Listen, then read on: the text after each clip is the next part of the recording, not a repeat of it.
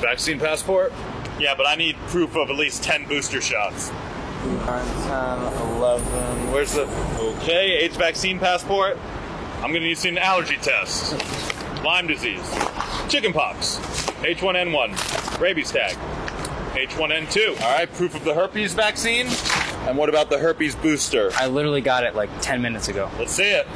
All right, hand, foot, and mouth disease. H1N5. Prostate exam. Whooping cough. I'm gonna need your Netflix password. HPV. I actually have HPV. I need proof to show solidarity to the HPV community. I'm gonna need to see your Blockbuster card. Tetanus. Negative test for the Black Plague. Tetanus booster. I don't have it. I'll give it to you now. Proof of political party.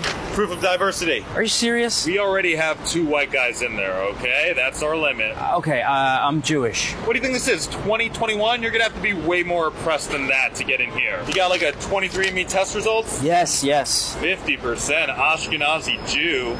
0.000027 Native American. Why didn't you just tell me that? You got an anti-racist card? All right, now I just got to check your white guilt score.